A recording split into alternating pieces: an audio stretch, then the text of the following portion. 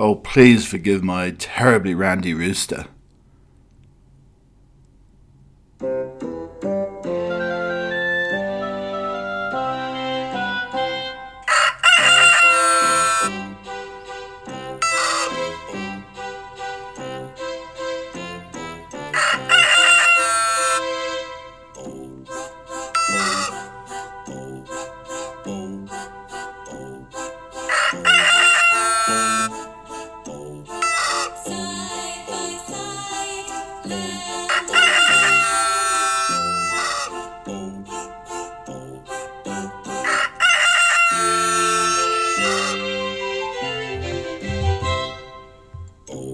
Hello there, it's Chappie. Top of the morning to you. It's lovely to be here. I mean, forget the randy rooster. I need some tea. I mean, it's so early. This is how dedicated I am to the podcast. To keep calm and cauliflower cheese. And I honestly can't remember what episode it is. Well, let's just have a look here, shall we? Just hold on. Hold you high, boy.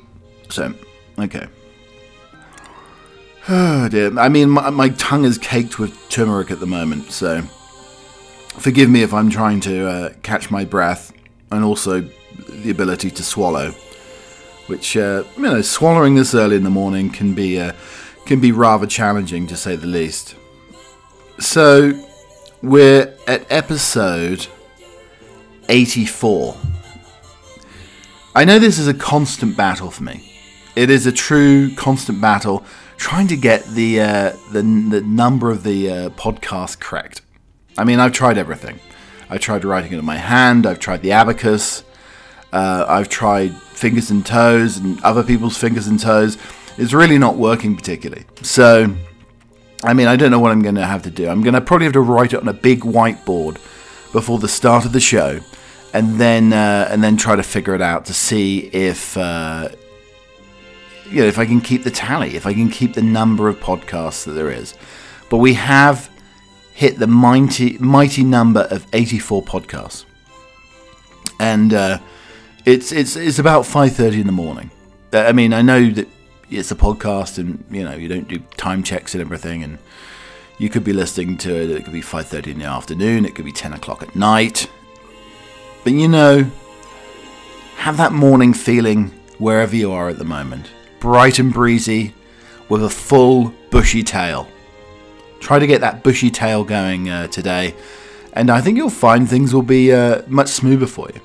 But here we are again. It's another Friday in our lives, and I'm bloody cold today. I almost thought about slipping back on the long johns, because it's that interesting time of year where do you put the heat on? In the daytime you may need the air conditioning, and at night do you turn everything off?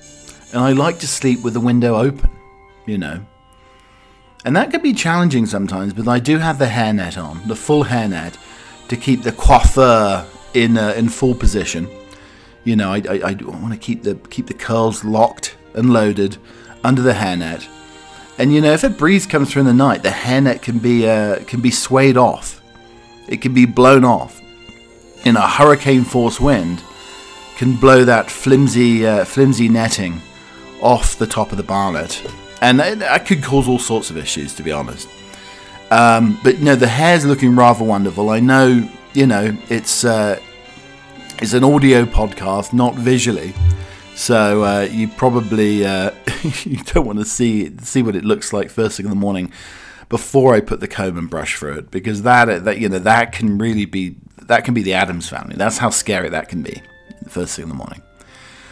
And so everything's looking spick and span. I haven't had a sip of tea yet this morning. So, this is the test for the beginning of the podcast, not actually sipping any tea. Because the tea really does fire me up. It's my own version of sort of Red Bull. Those wonderful pyramid tea bags at the Peasy Tips do wonders to wake up a rather slumbersome butler. That's all I'm saying there. So we've got a podcast today and tomorrow. We have different editions of the podcast, the audio and the Butler Musical Emporium version. But some of the things we may not be talking about today, possibly tomorrow, maybe even next week. Around the world in 10 breakfast sandwiches. Also the toaster that can fit 2 crumpets at once. We never really delved into Scooby-Doo. Itchy nipples, always an issue. A face mask that smells of dog food. Hunks and trunks. The best lyric I've probably ever heard in my life. Also a shower, a padded shower. Not for depression or slight insanity, but to get the sound quality right. I mean, we're all living in a world of echoes and bad acoustics at the moment, and that's something you're trying to battle. If you ever have a podcast of your own, you'll realise that it's a constant battle to make everything honey-sounded and rather wonderful. And also my cure that I wish I'd thought at the beginning of COVID. Something that I discovered today, or over the course of the last few days, that would have been marvellous to have at the beginning of COVID. And I'm sort of racking my brain that why didn't I think of this? This would have been marvellous, absolutely fantastic. Tales from the old caravan site. How I know that summer's coming. Coffee versus tea breath. I mean, very apparent for this time of the morning, definitely. Before one scrubs one's tongue. Worms falling out of the sky, blocked toilets in a little North Norfolk town. So I mean, we've got plenty to talk about today. Why is indeed purple asparagus the coolest vegetable of the season? Drink seawater to save chalk streams. My close encounter with a mad April hare. Well, that's May now, but it was encountered in April time. Also we have more suburban little crime stories to tell you. The missing doormat. So lots to fit in. Some of it will be today, some of it be tomorrow, and some might disappear into the ether, never to be heard again. Keep calm and cauliflower cheese, and you're very welcome. I mean, I know this is going to make me feel incredibly hungry, but let's kick off with Around the World in 10 breakfast sandwiches. If you ask us, breakfast foods are among our favourite things to eat. There's no better way to enjoy that combine between the 2 slices of bread. But whatever people make with bread, the whole world over, they make some form of sandwich. And most of these sandwich makers have figured out how to do a breakfast version. Sandwich equals great, breakfast equals great, so breakfast sandwich is extra great, especially if you're in a rush and need to grab a bite on the run. Breakfast sandwiches take a myriad forms across the globe, but share common ethos. They pack carbs and protein to start your day strong while making clever use of thrifty ingredients. So let's kick off with France's croque monsieur or croque madame. Toasted white bread, Mornay sauce, ham and a fried egg. Leave it to the French to turn a simple ham cheese sandwich into something so beautifully constructed that you have to eat it with a fork and knife. To make this classic croque monsieur, spread a toasted slice of bread with Mornay sauce, just bechamel with some cheese melted on it. Layer it thinly with sliced ham, top with another slice of bread. And if you want to gild the lily, finish with butter and even more cheese or Mornay. Broil until the layers bubble, brown and oozes with cheese. China, the jimbang, folded crepe, scrambled egg, fried wonton, skin, hoisin sauce, and chili oil. Bing is Chinese for pancake, and there's 100 ways to make them. They're flaky, laminated bings, puffy yeast-risen bings, and crepe-like jingbings are an essential street breakfast in Beijing. In Egypt, we have the tamaya, pita, fava falafel, cucumber salad, tahini, and shatta. Falafel is a staple across the Middle East, and everybody makes it different. The Egyptians version, usually referred to as tamaya, is pressed into a flat lentil-like disc rather than the more familiar round balls. The bigger distinction is what's inside. Most falafel recipes call for chickpeas. Tamaya is made with dried, whole fava beans, which have a distinct depth and pungency that you won't find with any other legume. At home, a full Egyptian breakfast might include tamaya, hard or soft cheese, tomato, cucumber salad, flatbreads, and various pickles and olives. United States, bacon, egg, and cheese. India, andu buri, eggs scrambled with onions, peppers, and spices like turmeric. Well, I've got the turmeric to start here, right in my mouth. Ground chili, a popular breakfast in northern and western India as well as Pakistan. You can eat them or roll them into a naan or another flatbread. In Colombia, we have the arepa de huevo. Just like falafel in the Middle East, arepa means and how it is made varies widely across Latin America. But in Colombia, it's typically a round corn cake stuffed or topped with cheese and other fillings and then sauced to your liking. In Israel, we have the ceviche, pita, fried eggplant, hard-boiled egg, cucumber salad, tahini, and amber. South Korea, street toast, which is toast, buttered white bread, veggie omelette, ham, cheese, and a sprinkle of sugar. Mexico, we have the tortillero con chorizo, split and toasted rolls, scrambled egg with chorizo, refried beans, avocado, and cheese. In Spain, we have the bocadillo de tortilla, split bobilo roll, and a slice of Spanish tortilla. That sounds absolutely fantastic. Now I'm incredibly hungry, and I don't know what I'm going to do for breakfast. I just need to. I think I just need to have a big swig of tea, wash out the turmeric, and wake up Boo. I had a lot of walking this week. I mean, a tremendous amount of walking all over the shop.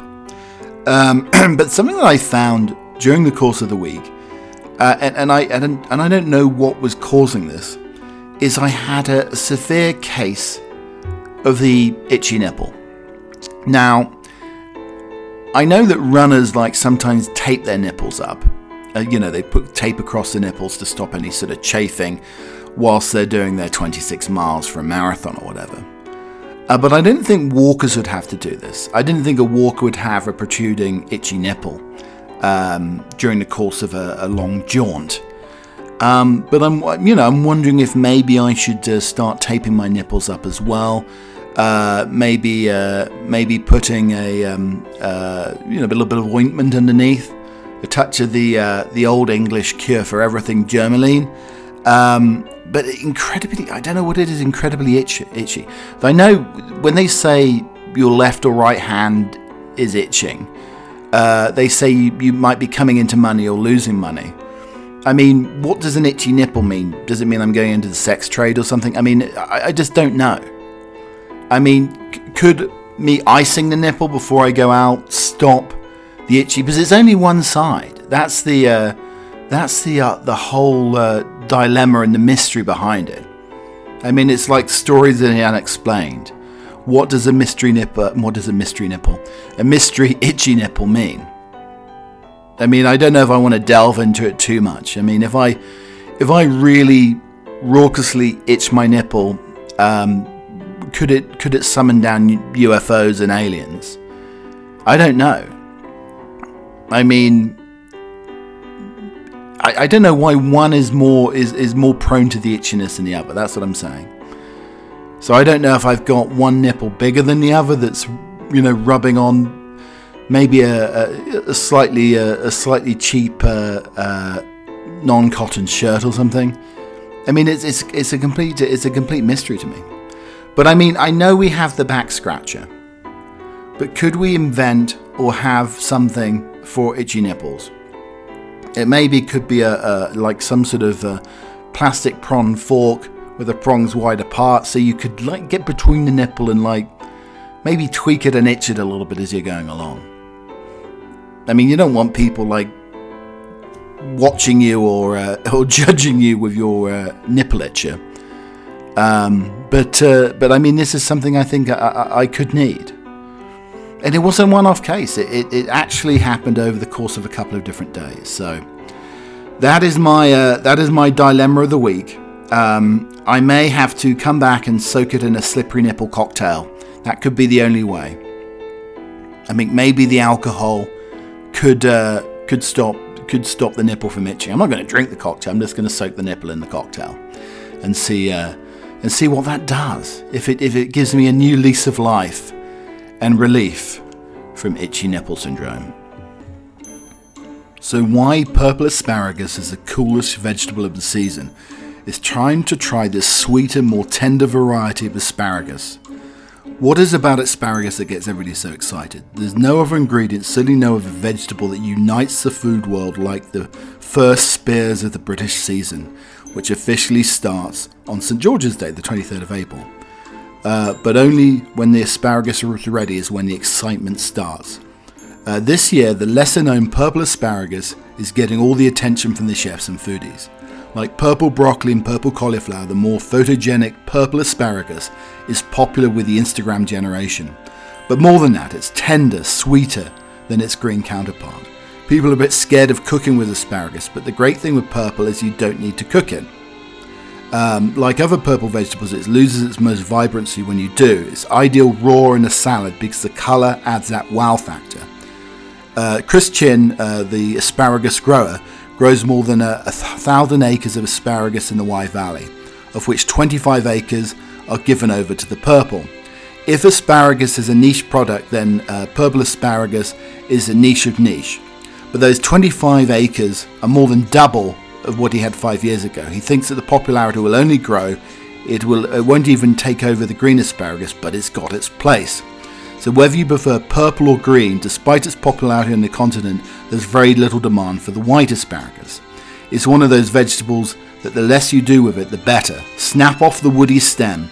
I don't bother peeling it. It's early season. Never peel purple because the colour is only skin deep. You can either thinly slice or diagonally lengthways to add to the salad, or blanch it for a couple of minutes in lots of furiously boiling water. If not eating immediately, shake off the drained asparagus into a bowl of ice water to stop the cooking and preserve its bright colour.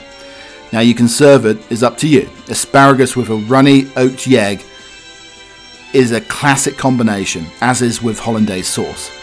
You can dress it with balsamic vinegar, shavings of parmesan, or a scattering of toasted hazelnuts. It's a delicious baked on top of a disc of puff pastry with crumbled Stilton or torn basil leaves, blobs of ricotta or fresh pasta. It's really the flavour of Britain at this time of year. I mean, I love it over here as well. I buy it frozen. I had it in a lovely risotto. That's how I like my asparagus. On top of a risotto. Absolutely fantastic with some salmon or some cut up smoked salmon. Absolutely delicious. But I'm wondering though, with asparagus, do you think for asparagus to grow properly, does it need a little bit of purple rain?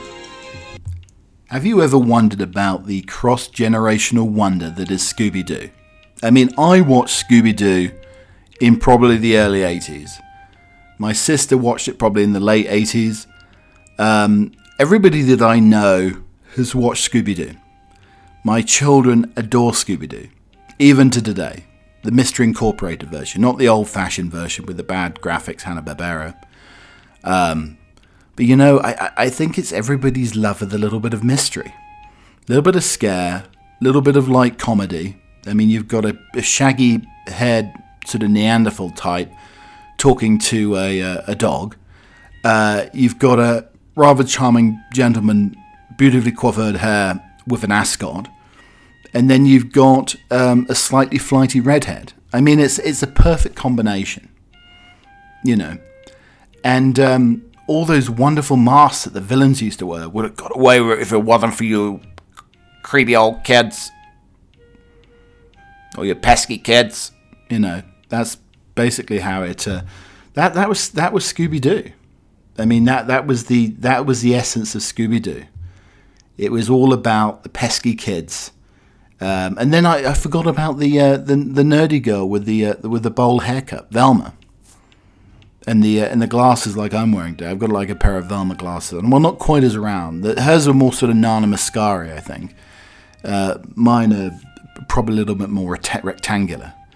But you had the nerdy librarian girl as well. Everybody was covered here. You know, so George, Jack, and Maggie here covered by Scooby-Doo. I mean, I'm probably a cross between the nerdy and the ascot wearer. My hair's not quite as set as Fred's though. I mean, I really think Fred got the blow dryer out every morning, and he sort of straightened that baby every morning to get it absolutely perfect. And the ascot was never out of place. I mean, that is a you know, for a society gentleman, a crinkled ascot is often something that you despair about.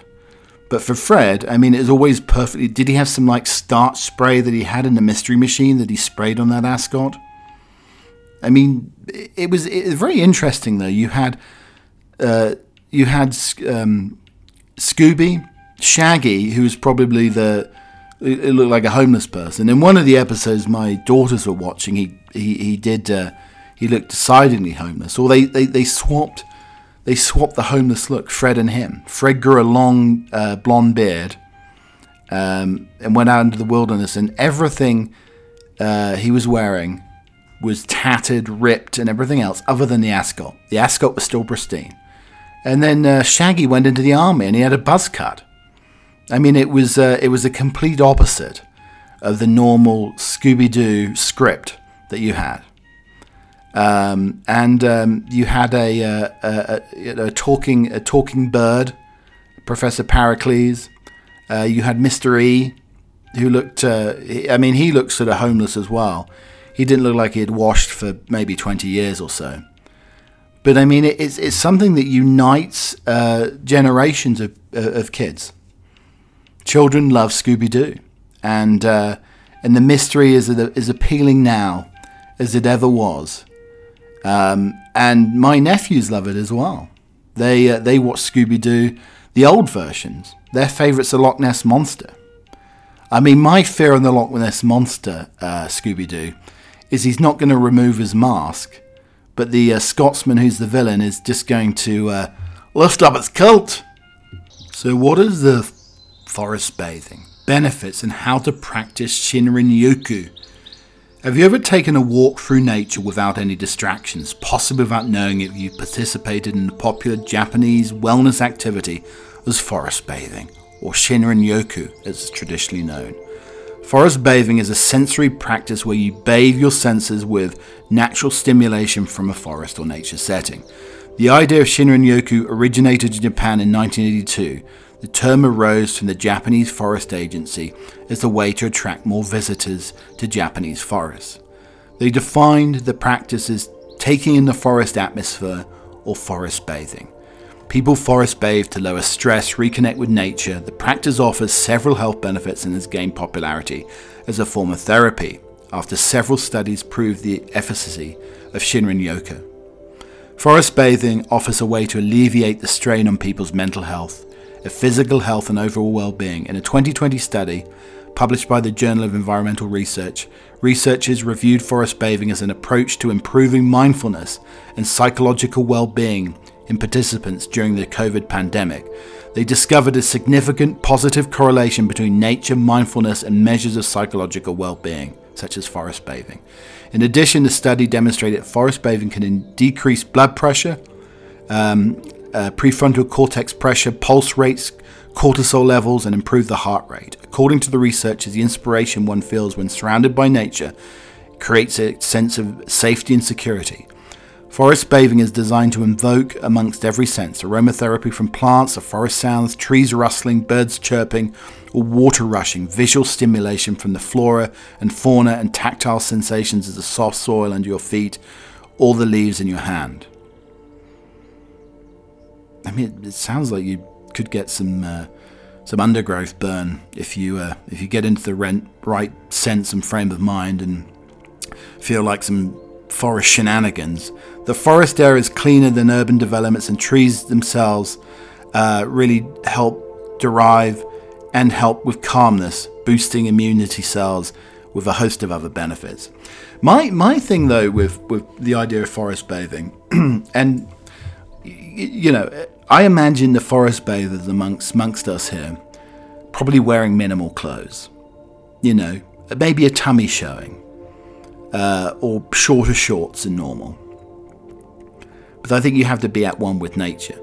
But I'm always worried, I mean, you know, do you need to carry around some cortisone cream just if you get an itch? Because, you know, if you're that close to nature with rubbing against the undergrowth, or, you know, or if you've got an itch in your back, doing a Baloo Bear from Jungle Book, like scratching yourself up on the tree. But you may need some of that cortisone cream. And why do the forest bathers and the people at one with nature? I mean, they believe in the natural.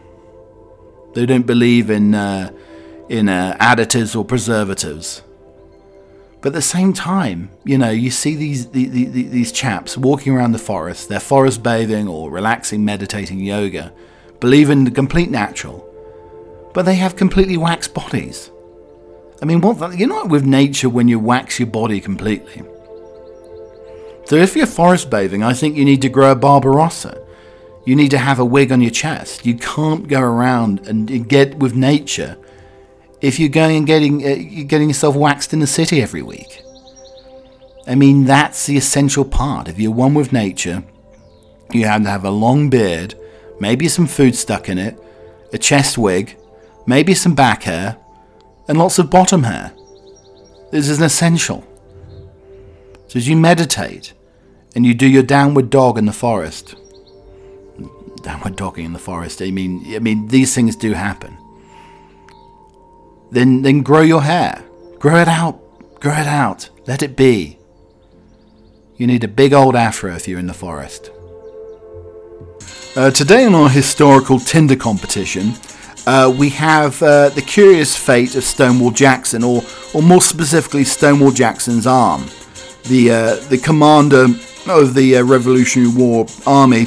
We had General Thomas Stonewall Jackson. A major Civil War battle was fought in 1863, and Jackson was accidentally shot by his own Confederate troops. A park ranger, Chuck Young, tells a group of visitors Jackson didn't die here, but his left arm was amputated. Both of the doctors performed the procedure literally hundreds if not thousands of times at this point in the war. Jackson's arm was about to be tossed in a pile of limbs outside the medical tents until his military chaplain decided to save it. Remembering that Jackson was a rock star in 1863, everybody knew that Stonewall was, and he had to have his arm. He didn't want his arm simply thrown away on a scrap pile of other arms. So the arm was buried in a private cemetery in Elwood Manor, not far from the field hospital where it was amputated. Soon after Jackson died of pneumonia, his body was sent to the family in Lexington, Virginia. The Young said that Jackson's arm was never reunited with the rest of his remains. When Mrs. Jackson is informed that the arm was amputated and given a full Christian burial, they will ask her if she wants it exhumed or buried with the general. She declined, not wishing to disturb the Christian burial. That's not the end of the story, though. In 1903, one of Jackson's staff officers set up a granite stone in the small cemetery. It is unclear if the stone marks the exact location of the arm, or if it indicates that the burial happened somewhere else in the area. Some believe that the arm was stolen decades ago or secretly put into storage. The safe thing to say here is that Jackson's arm was indeed buried, maybe not there but somewhere. It may have been it may be well disintegrated as a result of time being dug up and aerated, or simply somewhere else in the cemetery and long lost and forgotten forever. So there we go. We have the mystery of Stonewall Jackson's arm on historical Tinder. I guess, in this case, you've only got one arm and one hand, so it makes swiping left or right more difficult. It's an awful situation to be in if you're playing Revolutionary War Tinder. There was definitely a little bit of this going on here. A little bit of this, and then some of this probably. There was definitely none of this going on. Not on the battlefield, sir. No, definitely not. No, we don't want Santa's sleigh bells there. But ultimately,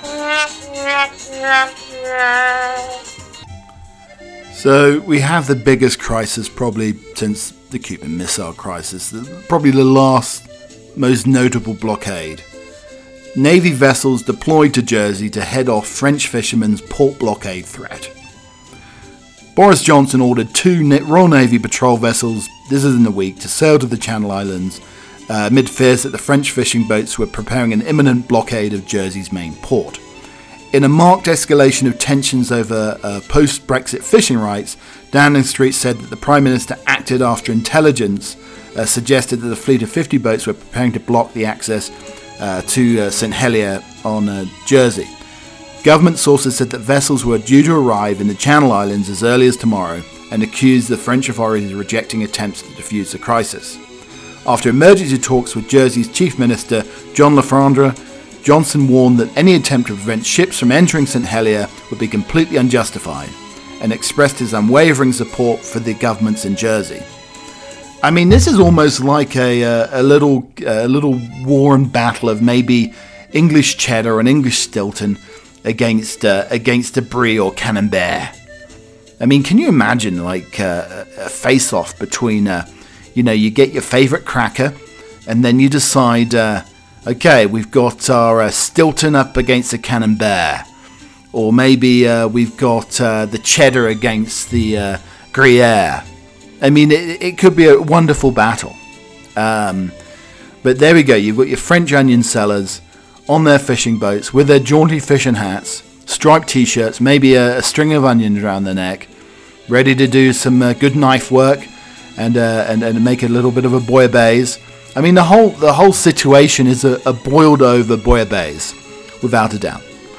And I don't see how they're going to how to come to some agreement here.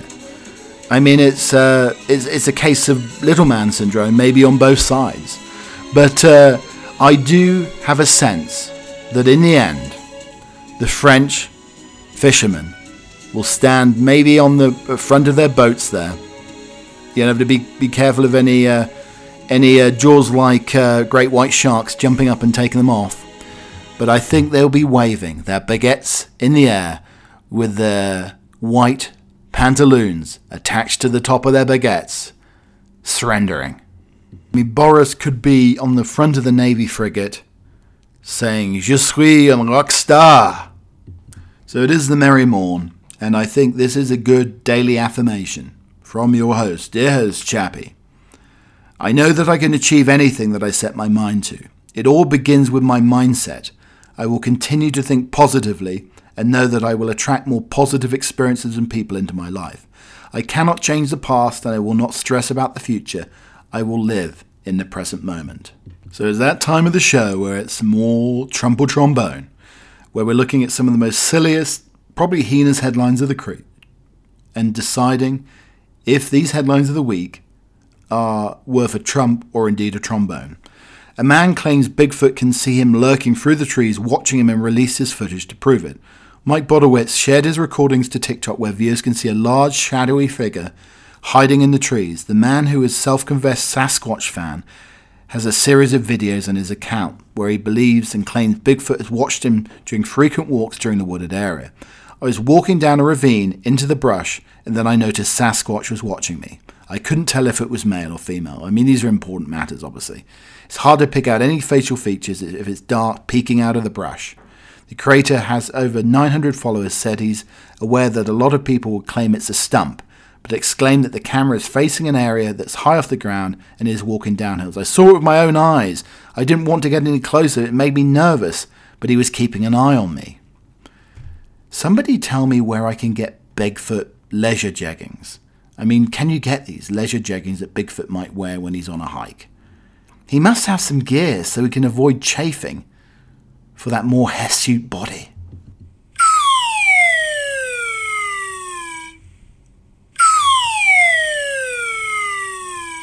Hair there and everywhere. And the sixth robot with AI is so convincing it's been praised for its lifelike quality and has dazzled human customers on social media. The US-based firm Real Doll posted a picture of the doll called Stephanie. How early is too early to kick our feet up and call it quits on Monday? Stephanie is here, or is she just asking for a friend? The doll has blonde hair and is pictured wearing a skimpy red dress with her feet up. The post was met with positive comments from fans. One called her gorgeous, while another declared that they're loving the lifelike quality of the companion. I mean, my biggest concerns would be the cold metallic hands and resting robot face. I mean, if she's got the resting robot face, she's not going to be able to do any voguing. A museum of oddities is being forced to sell off some unusual items due to the impact of the pandemic, with a dodo bone, a unicorn skull, and even Queen Victoria's knickers on sale to the highest bidder. Artist, writer, and collector Victor Wind is selling a selection of strange pieces to keep his Museum of Curiosities of Fine Arts and Unnatural History afloat. His museum in Hackney, southeast London, has been open for 12 years, but lockdown restrictions curb the view of visitors.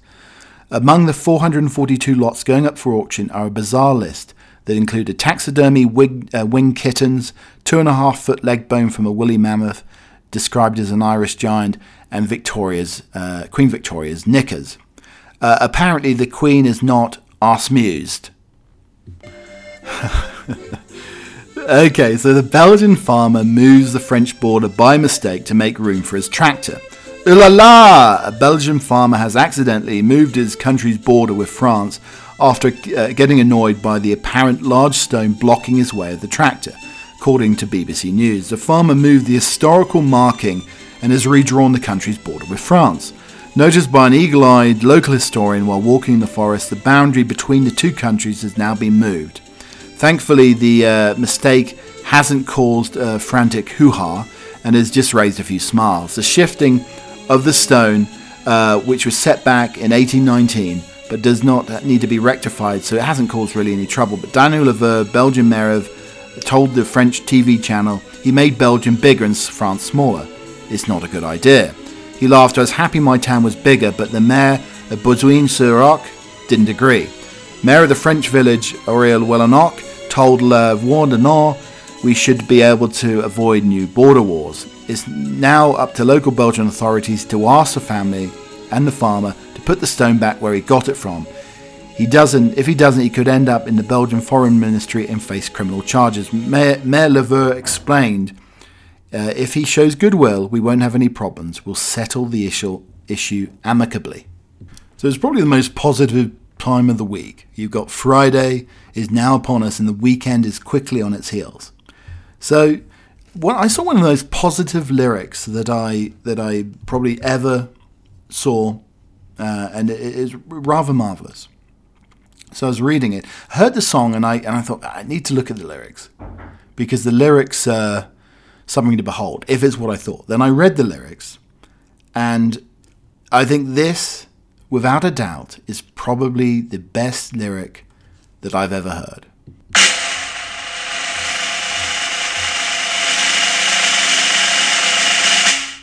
You have a beautiful garden, but never stop to smell the roses. Medieval monks were in the habit of forgery. Forgery of official documents by monks was rife in medieval England as monasteries faked old charters of rulers such as Edward the Confessor to stop kings, nobles and rival clerics seizing their lands. According to studies, forgeries were produced in earnest across England and much of the continent from the 10th century, and were far more widespread than previously understood. Levi Roche, a medieval historian at Exeter University, said few religions in world history can rival medieval Europe for the sheer scale of forging. Before the 10th century, it was relatively rare. By the 12th, it was rife. In England, before the 10th century, only knew of forgery taking place at one or possibly two centres, Canterbury and perhaps Worcester. By the late 10th century, Canterbury, Rochester, St Albans and Glastonbury, Winchester, Westminster, Selsey, Abingdon and Tavistock was rife. He said that among his findings, he was first to show that no fewer than 17 fake documents were produced at Abingdon Abbey in a spate of forgery in the late 990s and also early thousands. The most common types of texts forged in the Middle Ages were charters conveying or confirming rights to religious houses, particularly of land ownership or independence. Many claim to be charters of powerful or well-known early rulers such as Offa, Mercia or Edward the Confessor. Charters of Edward were widely forged during the Norman conquest of 1066, when William I and his successors claimed to be Edward's rightful heirs.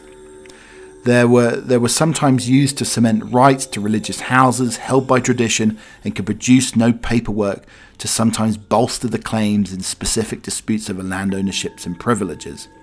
In England, or particularly, there's a flashpoint with the reign of King Ethelred the Unready, who in 980 took a lot of land from the churches and in the 990s reversed his policy. This type of upheaval led to the land exchanging hands and uncertainty about tenure. It's in the context some churches started forging in order to win back their lands.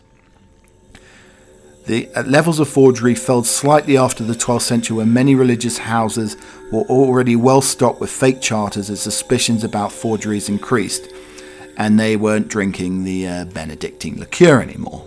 I think the monks chanting has made me a little bit more sleepy now, so I feel like going back to bed after this raucous start to the day, romping around with the podcast, Keep Calm and Cauliflower Cheese. So thank you for listening. It's at Keep Cheese on Twitter, Keep Calm and Cauliflower Cheese on Instagram, so you can keep up with all the nonsense from the week. There is a Musical Emporium edition where a Butler's playlist is added on Spotify between the ramblings and the rants. So listen out for that. Everything else is audio, so if you prefer the audio version where it's just me rabbiting on for about an hour, then you can certainly enjoy that. But there we go. That's been the podcast, and we're going to finish with a poem very soon. This is a prayer in spring. Oh, give us pleasure in the flowers today, and give us not to think so far away, as the uncertain harvest keep us here, or simply in the springing of the year. Oh, give us pleasure in the orchard white, like nothing else by day, like ghosts by night, and make us happy in the happy bees, the swarm dilating around the perfect trees, and make us happy in the darting bird that suddenly above the bees is heard, the meteor that thrusts in with needle bill, and off a blossom to mid-air stands still. For this is love, and nothing else is love, for which is reserved to God, love to sanctify, to what far ends he will, but which it not only needs that we fulfill. Thank you for listening to the podcast. I'll be back again tomorrow, God willing. Cheerio for now, people. Without the ones like you, who work tirelessly to keep things running, everything would suddenly stop. Hospitals, factories, schools, and power plants, they all depend on you. No matter the weather, emergency, or time of day, you're the ones who get it done. At Grainger, we're here for you with professional-grade industrial supplies. Count on real-time product availability and fast delivery. Call, click Grainger.com, or just stop by.